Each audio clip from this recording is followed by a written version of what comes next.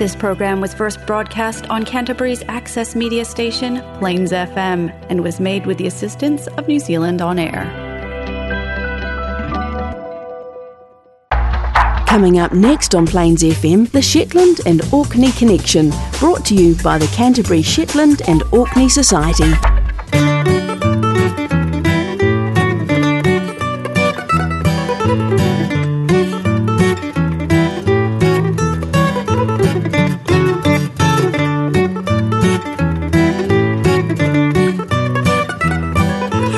Pipes played by Shetland band Homebrew signal 8:30pm the last Monday each month for the Shetland and Orkney Connection, produced by the Canterbury Shetland and Orkney Society and broadcast on Plains FM 96.9, either directly in Canterbury or streaming live globally on broadband, or available for 3 months after the broadcast via podcast on the website www.plainsfm.org.nz.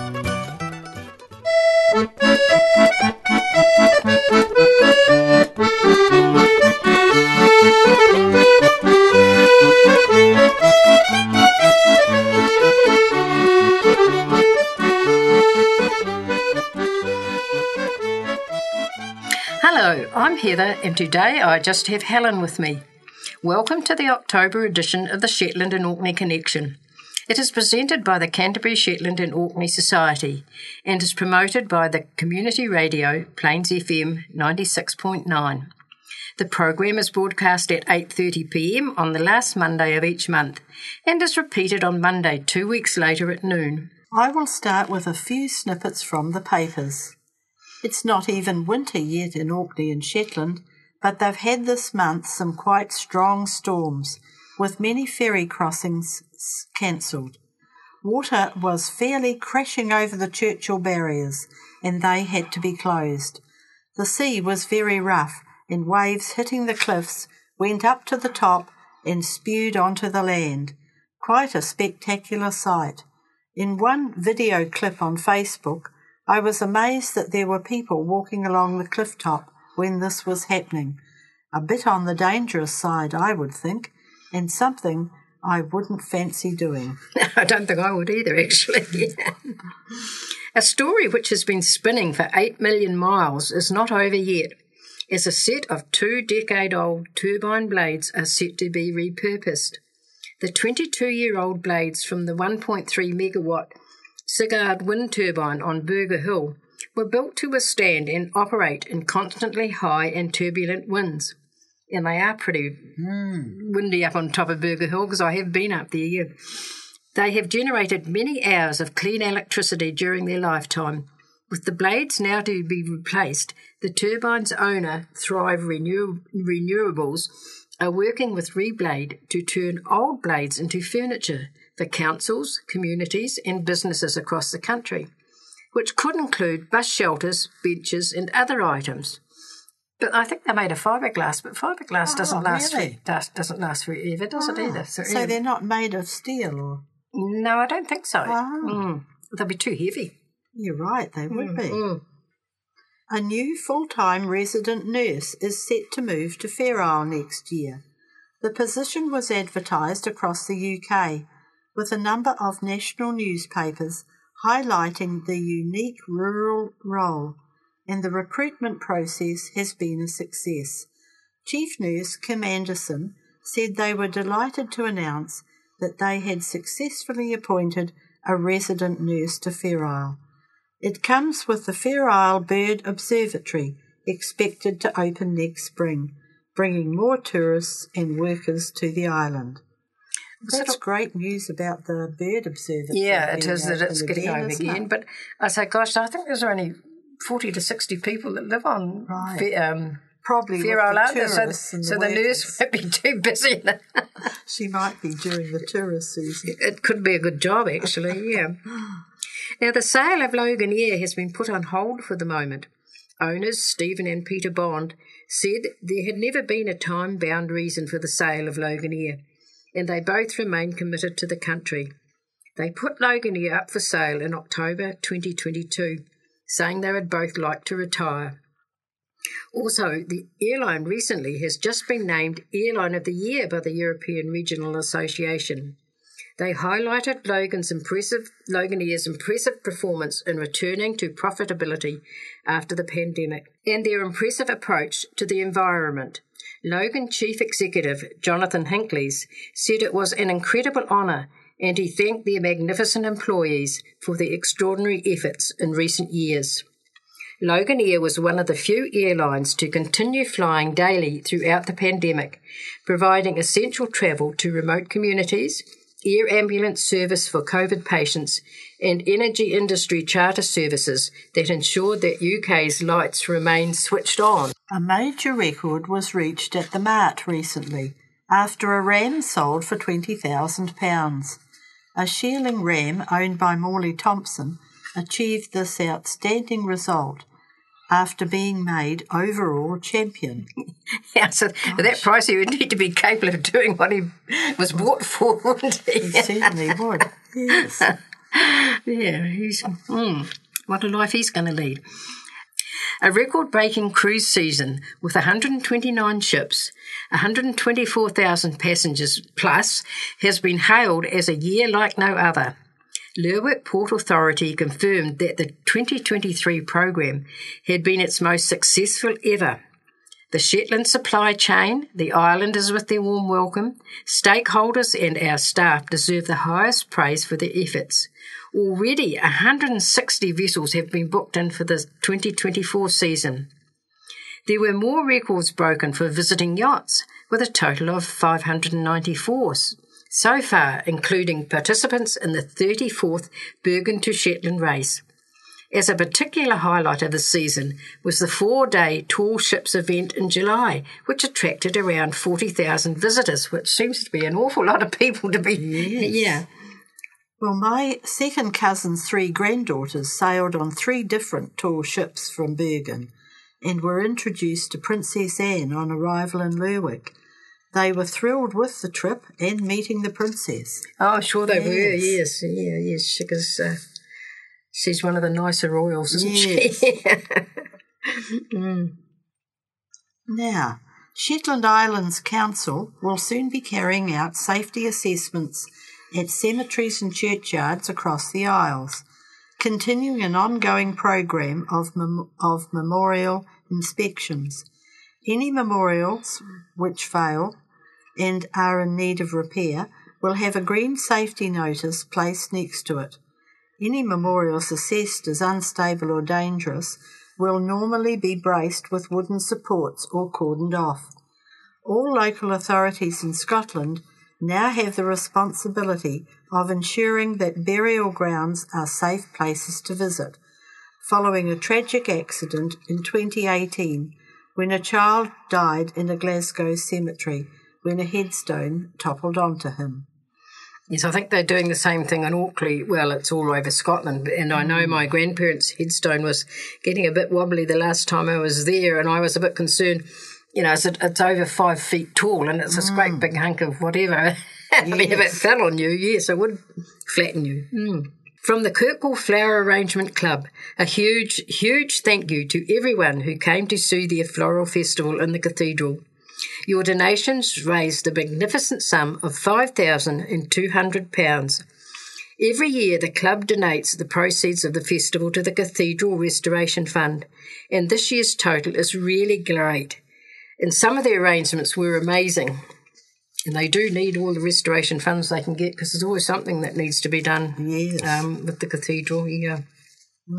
Now, the Yell and Unst Tunnel Action Groups say they have returned to Shetland with extensive information and inspiration following a fact-finding trip to Faroe.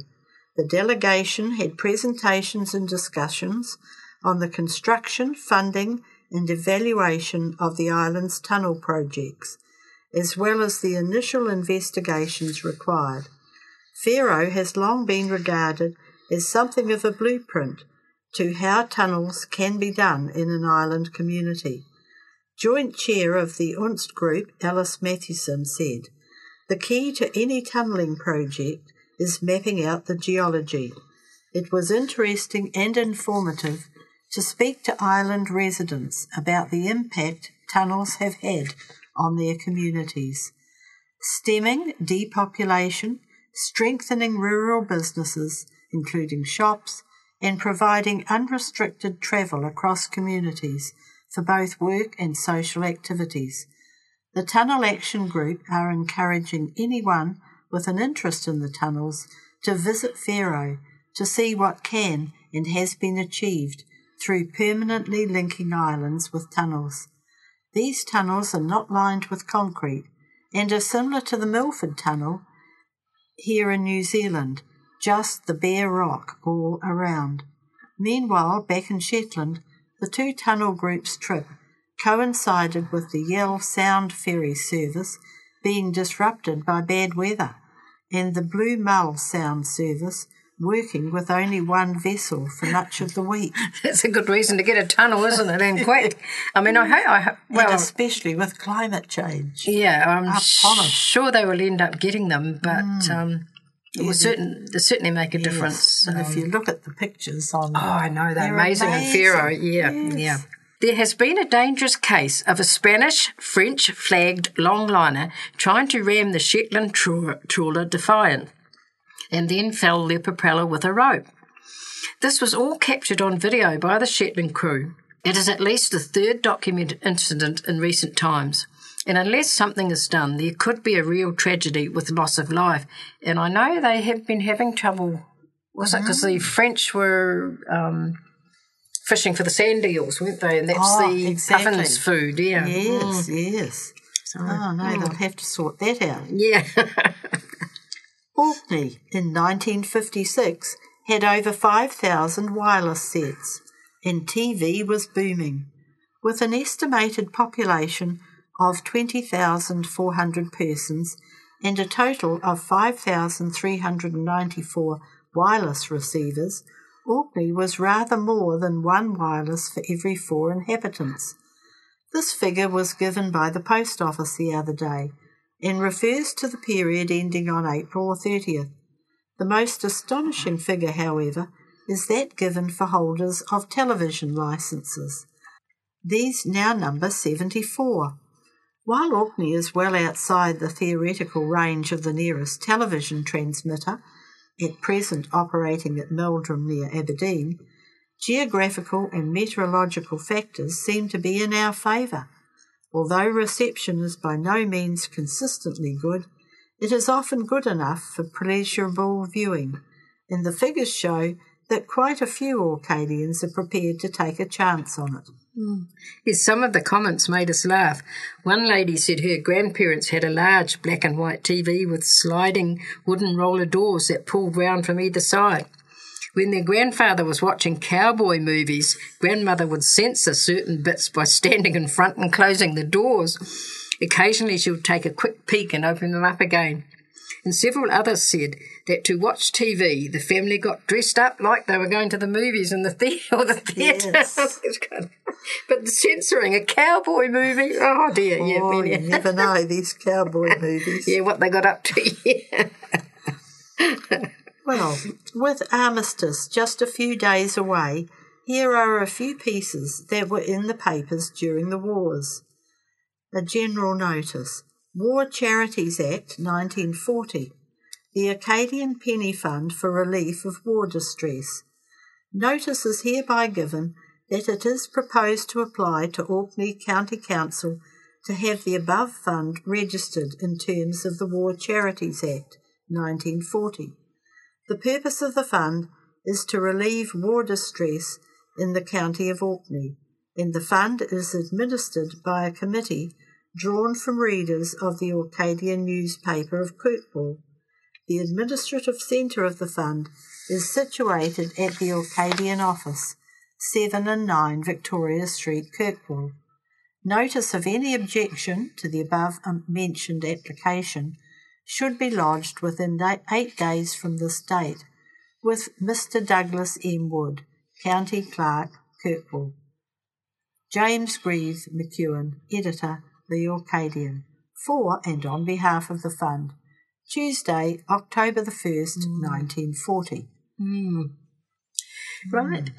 The Orcadian, 20th of February 1919, Regent Street at Scapa Flow, a floating shop for the fleet.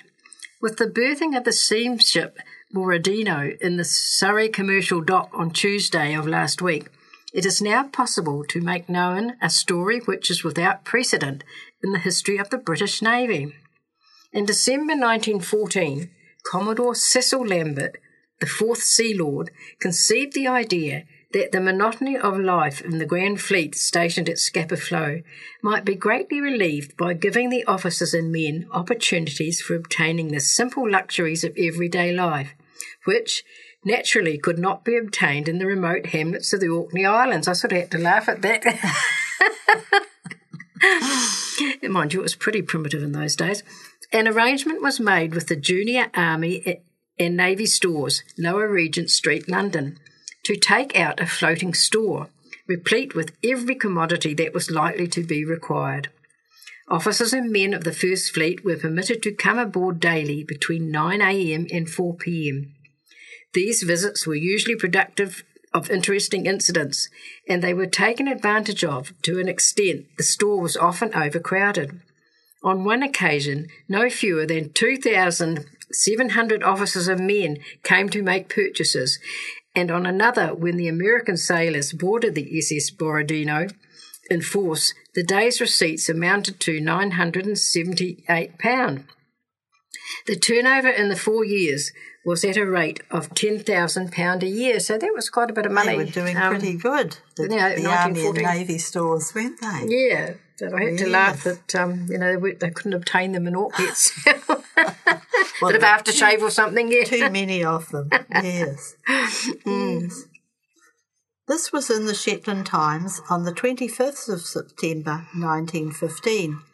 Walking sticks for the wounded.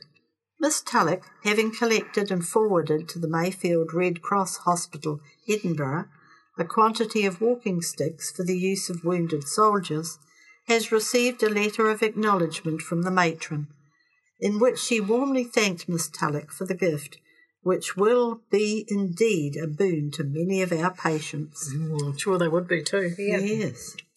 Officers' Dance. The dance for officers in Lerwick Town Hall last Saturday evening was attended by 35 couples and proved to be very jolly and successful. A scratch band supplied the music. During the evening, Mrs. A.J. Smith announced that in future these dances for officers would be run by a committee along with Miss Robinson in the lounge.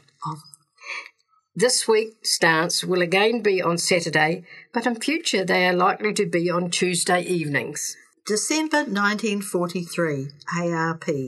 In connection with the air raid precautions scheme of the country, anti-gas and first aid training is being furnished to the local staffs of the Post Office, Ministry of Labour, Meteorological Office, Customs and Excise and Air Ministry departments in Shetland.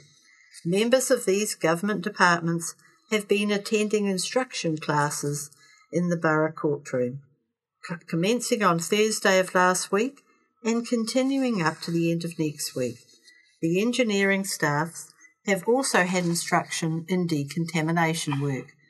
The instructor is Mr. W. Pratt, who received his training at the Civilian Anti-Gas School at Fellfield, Gloucestershire, and who is a former post office official himself. Yes, they needed that, isn't it? Right, and the Scotsman, January 1940. 12 bombs dropped on Monday's raid in Shetland. 3 German warplanes, Dorniers and Hinkels, dropped 12 bombs, but all fell into the sea, state the last reports from Shetland, which was unsuccessfully attacked on Monday. There were 3 attacks, each made by one machine, and one attack was a determined dive down.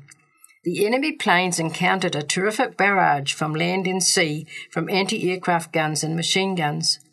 Children in nearby schools were kept in shelters during the raid. British fighters patrolled the islands yesterday when there was a false alarm. No hostile machines were seen. Ministry of Food, reasons for rationing. War has meant the replanning of our food supplies. Half our meat and most of our bacon, butter and sugar come from overseas.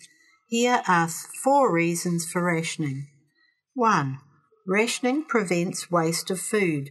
We must not ask our sailors to bring unnecessary food cargoes at the risk of their lives. 2. Rationing increases our war effort. Our shipping carries food and armaments in their raw and finished state, and other essential raw materials for home consumption in the export trade. To reduce our purchases of food abroad is to release ships for bringing us other imports, so we shall strengthen our war effort. 3. Rationing divides supplies equally. There will be ample supplies for our 44.5 million people, but we must divide them fairly, everyone being treated alike. No one must be left out. 4. Rationing prevents uncertainty. Your ration book assures you of your fair share. Rationing means that there will be no uncertainty and no queues. Your ration book is your passport to easy purchasing of bacon and ham, butter and sugar. An announcement by the Ministry of Food. GT Westminster House, London, SW1. I had to sort of smile about the bacon. You could have lived without your bacon. But I said, no queues. I don't think that's quite right. For, I've read here the year there was always plenty of queues for everything, and it was something that the housewives complained about quite a bit, that they had to queue for a loaf of bread or something, Yeah, but it was just the bacon tickled my fancy. Right, beware of spies. Don't talk. The enemy has ears everywhere. Don't imagine that everyone who speaks English is to be trusted and that every uniform covers a friend. Don't exchange confidences with casual companions or when travelling at home or abroad. Don't treat strangers who write to you, who offer gifts of hospitality or who tell you their secrets. Don't hesitate to prevent and to report at once any leakage of information or any suspicious action. Don't mention naval or military matters in your letters. They have a habit of getting into print to the advantage of the enemy. Don't imagine that private diaries or notebooks will keep secrets. They sometimes get lost or stolen. Don't leave written scraps of paper about. Burn them. They might tell tales. Don't forget that a chance word or a scrap of paper may help your enemy and slay your friend. This was Beware of Spies, was a World War II propaganda poster. Yes. And now, rejoicings in Kirkwall after the war. The news of the signing of the armistice with Germany was received in Kirkwall on Monday morning. The announcement was received with intense enthusiasm. The shipping in harbour and the streets of Kirkwall were quickly bedecked with bunting, whilst the streamers in port voiced the feelings of all by the continuous sounding of sirens. All through the day, the manifestations of joy continued. As ship after ship entered the bay, the glad tidings were announced to the mariners by renewed blowing of whistles. On the recommendation of Provost Blakey, all places of business were closed in the afternoon, and a joint service of thanksgiving, in which the ministers of the town took part, was conducted in St Magnus Cathedral at night. I'm not sure if that was after the First or Second World War. I'd say it'd be the First World War. I would think so, because they tend... With the bunting and Well, it's that time again when we have come to the end of our program. Just a wee reminder, it's only 8 weeks until Christmas. Soon to be time to check out all your Christmas decorations. Have a happy Halloween and cheerio until next month.